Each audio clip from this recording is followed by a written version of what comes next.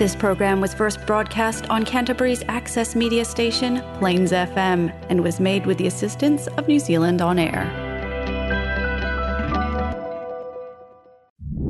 Next on Plains FM, we have Movietalk, a program for all things cinema-esque, for the discerning film and video junkie.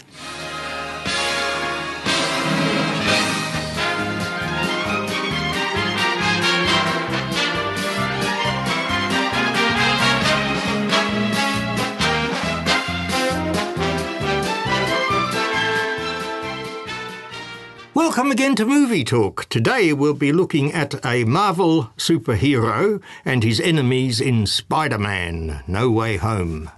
A woman confronting the troubles of her past in The Lost Daughter, and Steven Spielberg's adaptation of the 1957 musical West Side Story. Ever since I got bit by that spider, I've only had 1 week where my life has felt normal. That was when you found out.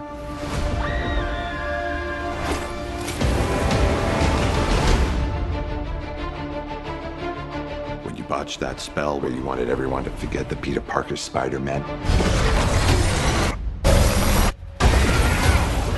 we started getting some visitors. From every universe.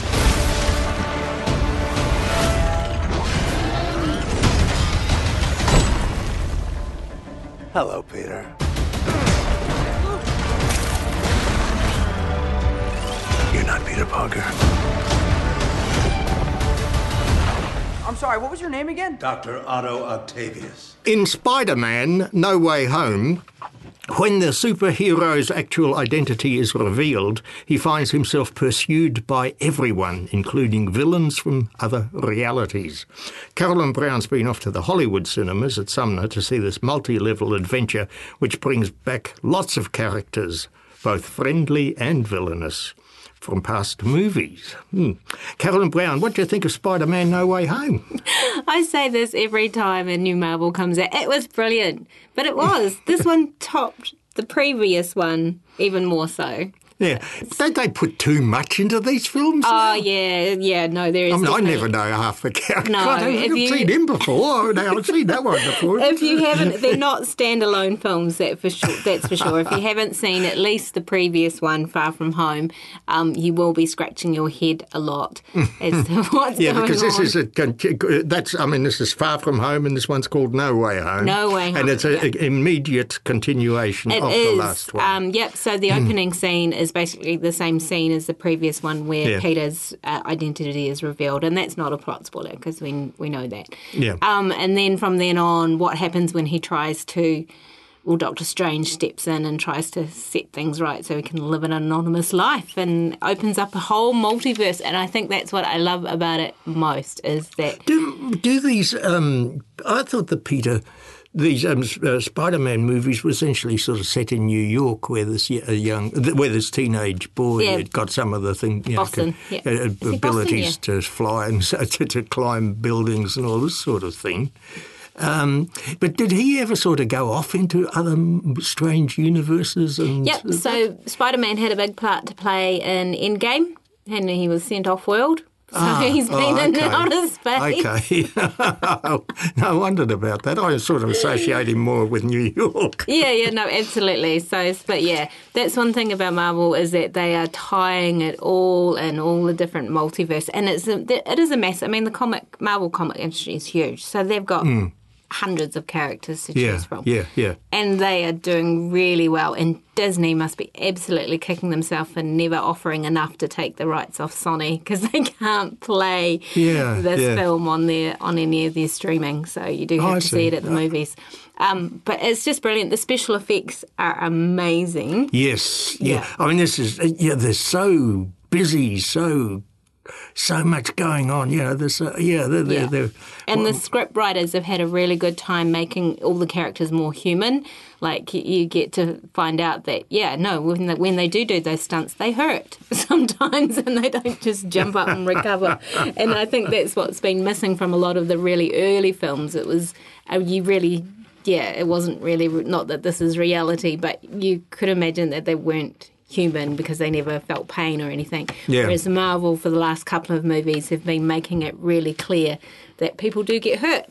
Okay. But anyway, but yes, and Tom Holland, he does really well as the young Spider-Man, and his friends, the teenage, his mate Zendaya, and his best friend as well. They do a really good job in this film. Oh, yeah.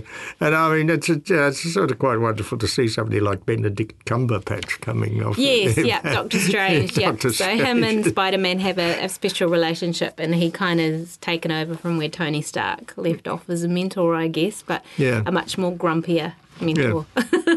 Well, I don't want this to necessarily lead any further, but I mean, it's amazing, there are quite a few of these Spider-Man films within the Marvel thing now, because there's Tom Holland who plays him in this one. This is his third one, yeah. It's the third one here. Yeah. And before that, there's another bloke who made 3 films. That was Tobey Maguire. Yep. And then before that, there were another 2 films by another bloke. Yep.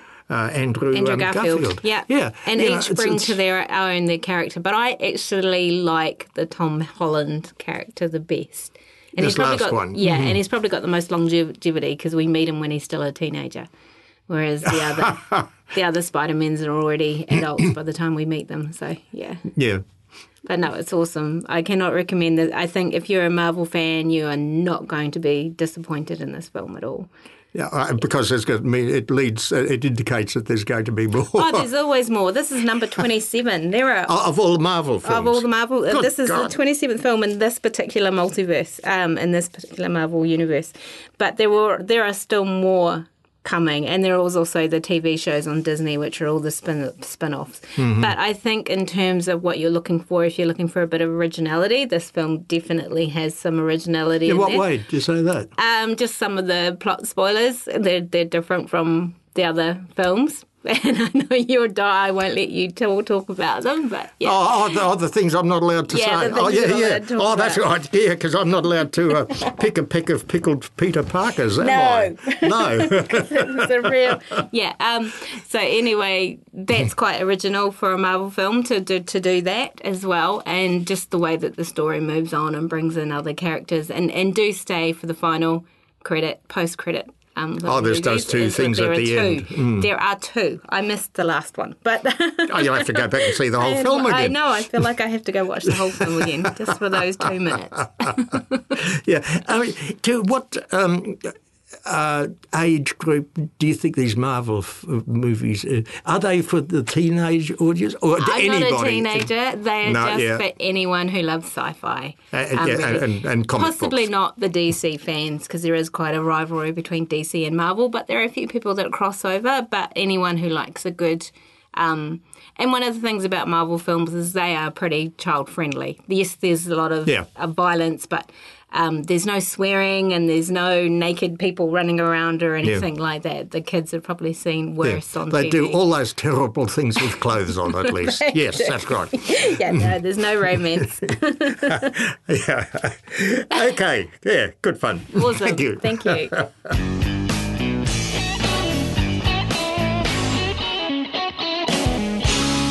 That was Carolyn Brown with her views on Spider-Man No Way Home. And I'm Hans Petrovic on Movie Talk on Plains FM 96.9. Ms. Caruso, welcome. Thank you.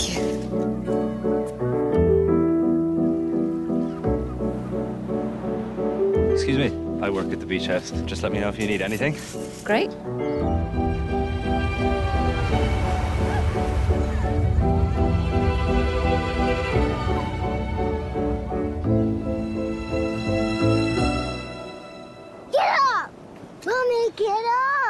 In The Lost Daughter, Olivia Colman plays a middle-aged woman who brings back to life disturbing memories of her past while on a beach holiday. Ian Cummings been off to the Lumiere cinemas to see this unpredictable psychological drama. Ian, I tend to think this is a film mainly for women because children are at the centre of all the problems in it. But what did you think of The Lost Daughter? Well, I seem to remember saying this about another film earlier this year. It's a bit like Edmund's baking powder, slow to rise. Thank you. The film's based on a novel which director Maggie Gyllenhaal, I think it's pronounced correctly, adapted writing it, and she won Best Screenplay at the Venice Film Festival for that, in fact. And she also produced the film as well. In other words, she had pretty well total control. Yeah, it's her film. Yeah, much like the other female director of note, Jane Campion. So we've got these two big films, The Power of the Dog and The Lost Daughter, both Netflix successes, heading for the Oscars galore next year. Yeah. To get to your question, though, I think women would get more out of this, not that I didn't dislike it at all, I hasten to add. Did you? Yeah, I mean, I was totally fascinated by that film all the way through, but I think I was mainly fascinated because I wasn't quite sure what was going on. Yeah. I mean, to me, this is Olivia Colman at her best. I mean, she's a wonderful English actress, and you mentioned the Oscars. I wouldn't be surprised if she comes up with an Oscar nomination at least for this film. You know, and you see her down on this beach or beach resort somewhere, and then slowly you realise that this is some sort of Greek island where she's on, and there are other travellers or holiday people down there too. But nothing's explained. This is the whole point in this film. Nothing is sort of totally explained to the audience of who is where and who they are and why they're there and that sort of thing. She's left it for us to try to work it out. Yeah, and you've got to put all of this together yourself. Yeah. You mentioned Olivia Colman. Yeah, she's a star. Well, it's an understated, it's subtle, and it's an absolutely outstanding performance, as we mentioned before, of Oscar potential. She really can't put a foot wrong, in the films she chooses, like we saw recently, The Crown and The Father, and the TV series a wee bit. Going back a little bit, TV's Broadchurch. And another one I must plug called The Night Manager, and she's very much in that one, and it's available at Alice on DVD, and you can watch it streaming on Prime if you've got it. That's The Night Manager. Now, we've got co-star Jessie Buckley. She plays the younger Coleman character. Oh, that's right. Now, this is one of the important things. See, this is never sort of really explained. For quite a while in this film, I kept on thinking, that woman looks a little bit like Olivia Colman. I wonder if that's done on purpose. And then it's only about halfway through the film that I realised, hang on, this is actually a younger version of the older one who's on holiday. Yeah. And we're getting full sequences of what she used to be up 20 years earlier. And that's what we're seeing now. Well, my thought was I didn't think she really looked like Coleman at all, but the voice matches pretty well with those flashbacks. And once you get used to that, you can accept that she's the younger Coleman and she plays it well like Jessie Buckley. Then we got Dakota Johnson. Now, she's got a string of films I'm not familiar with, any of them, or even heard of, and wondering if they're ever released. But she successfully complements Coleman in their development relationship, playing the mother who temporarily loses her daughter, who, when found, has seemingly permanently lost her beloved doll. Yeah. That again is another mystery to me. Well, I know where the doll ends up, but I don't know why. Well, we won't give that away. We don't know why it ends up where it does. But the familiar faces with the supporting actors, we got Ed Harris, who's the manager of the beach resort there. And I remember him fondly. I'm not sure if that's the right word, but terrifying in a film called A History of Violence. And then we got Peter Sarsgaard, who has a brief affair with our inverted commas heroine, and I didn't recognise him because he's got such a bushy beard. Oh, I see. Yes. Yeah. It's I mean, to me, well, as we've said already, I think it's Olivia Colman who holds the film together, and then it's when she gets to this holiday place, and these other people turn up, and amongst them is this one woman, a young mother, the one that you mentioned, and they sort of form a light friendship, or she's Olivia Colman is drawn towards her, and you can see why, because here's a young woman living in rather conflicting family circumstances with two daughters, just like herself had been. And I think this is what attracts her to her. And then you see that develop, that seeing this other woman having troubles with her children reminds her of herself and her family problems and the things with the kids and difficulties with the kids and all this. And everything she sees brings back more memories, which we then see reenacted. As we do, yeah. Look, there's really one scene there that really annoyed me. It's a scene with the younger Olivia, if you want to call her that, with her two young daughters, and they're talking to their mother, right? But we can't hear it properly because there's a bloody song playing at the same level. And I think, what's the point? Maybe we're supposed to be listening to the song with its words, which you can't work out. Or the other thing, briefly, the business with peeling oranges. That comes through the film, and right at the end she's sitting on the beach and peels the orange. But damn it, the director decided he had to go back to a flashback to remind us that she used to do it then, but we didn't need that. So I thought that was unnecessary. So this, for me, is a film that women may enjoy more than men, but men could still get something from it. Oh, yeah. No, I think it's fascinating. It's a good one to take your wife to. She'll identify with it. Okay, thank you, Ian.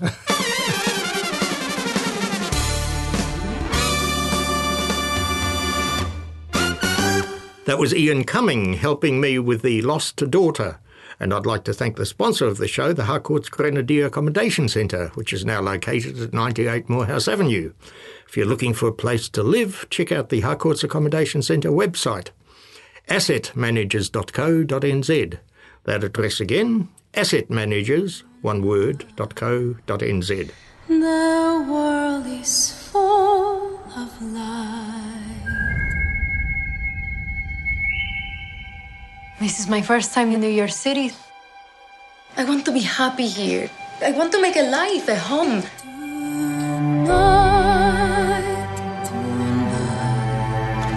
Are you ready? Tonight is about family. The first gringo boy who smiles at you. I never seen you before. You're not Puerto Rican. Is that okay? Do you want to start World War III? Steven Spielberg's retelling of the classic Broadway hit musical West Side Story again explores the forbidden love of two teenagers in 1950s New York, along the lines of Romeo and Juliet. Mary Gibson's been off to the Alice cinemas to see this powerful reenactment. Mary, I can't see that we really needed another film version of this musical, but what did you think of Spielberg's West Side Story? Yeah, that's an interesting thing that you said. I don't think that we needed another film version. I tend to agree with you, actually. I thought so highly of that first one. Yes, yeah. And look, I think I went to this movie with really high expectations. And there's no doubt that the way that it is filmed, the way it's acted, the locations, the music, it's perfectly fine. There's nothing wrong with it. Spielberg at his best. It's very, very good. Yeah. However, I have to say I was a little bit disappointed. It didn't lift as high as I thought it would. Yeah, like you expect a normal musical to do. Yeah. I don't know why. It was almost like, I don't know if it's because you knew the story and it was predictable. I'm not sure. But it felt a little bit staged in a lot of places. You knew what was going to happen and how and those sorts of things. So I'm not, like I wouldn't put it in my top-rated movies, but I have to say that Ansel Elgort in the lead as Tony and Rachel Zegler as his love interest Maria were very, very good. Yeah. Her voice was beautiful. Her voice was absolutely beautiful. His was average. Yeah. No. I mean, she can still show her love. How pretty love makes her by singing "I Feel Pretty." and that's the other thing, that all of the songs and you know them through through the years since the first West Side Story. So you recognise all of those and you think, oh wow, this is great. Yep, sing along to that, you know. Yeah. But but overall I didn't get the feeling that this one was so much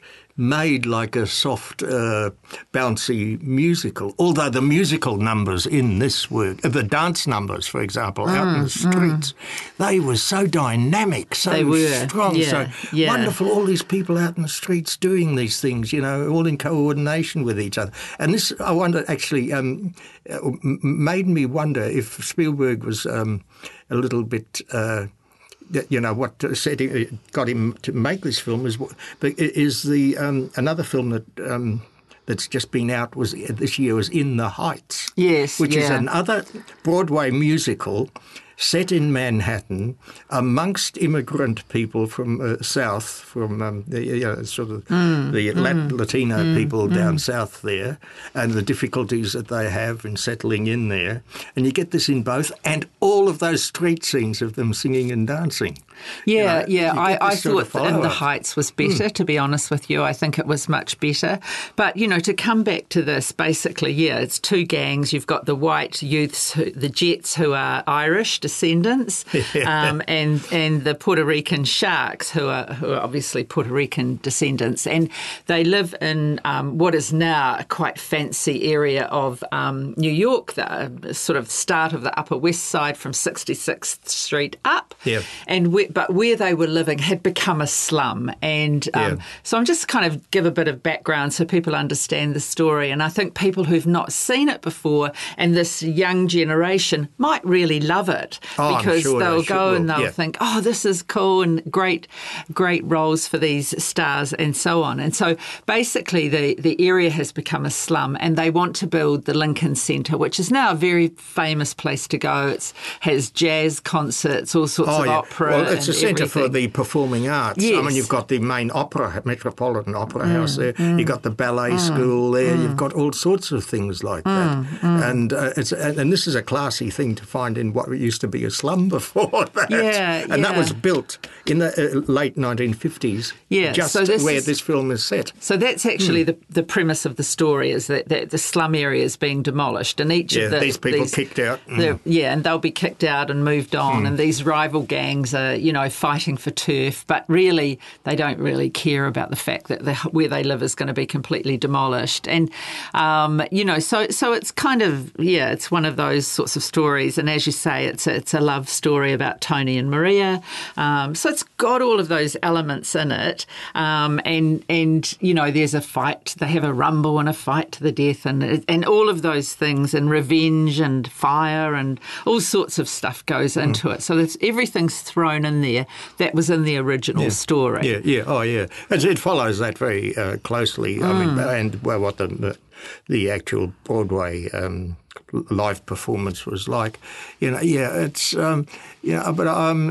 but what amazed me with what Spielberg has done, a lot of that film is sort of not in full colour. It's more in sort of almost greyish, black and white effect to give it more of an older setting and that sort of bleak setting of these slum area, which again is nothing like what most any musical is ever like. And he tries to, sort of put these things, two things together. Yeah, and it's not a slum as we know it. It's just that, developers really wanted that to take that over and it had been settled predominantly by immigrants. So, developers wanted that land. But, the woman that played Valentina from Doc's drugstore, Rita Moreno, she was in the original version. She won an Oscar Best Supporting Actress for that the original 1961 film version.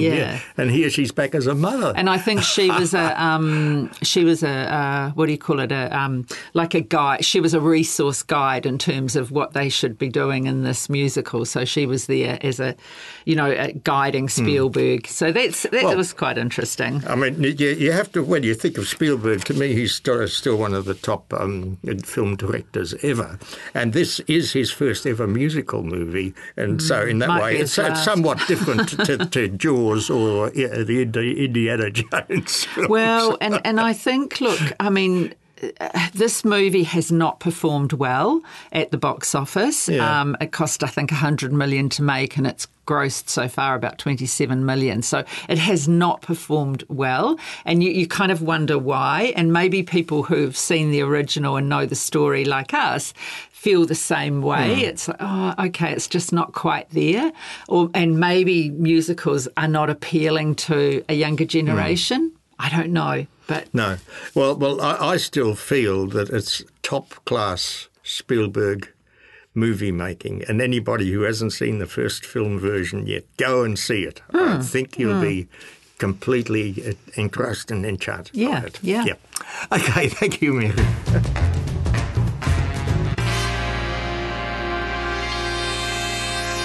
That was Mary Gibson with her views on West Side Story, and I'm Hans Petrovic, inviting you to listen to the next episode of Movie Talk on Plains FM on Wednesday, January the 12th. That program will also be repeated at midday on Saturdays, and you can listen to podcasts of earlier episodes on Plains FM website at plainsfm.org.nz.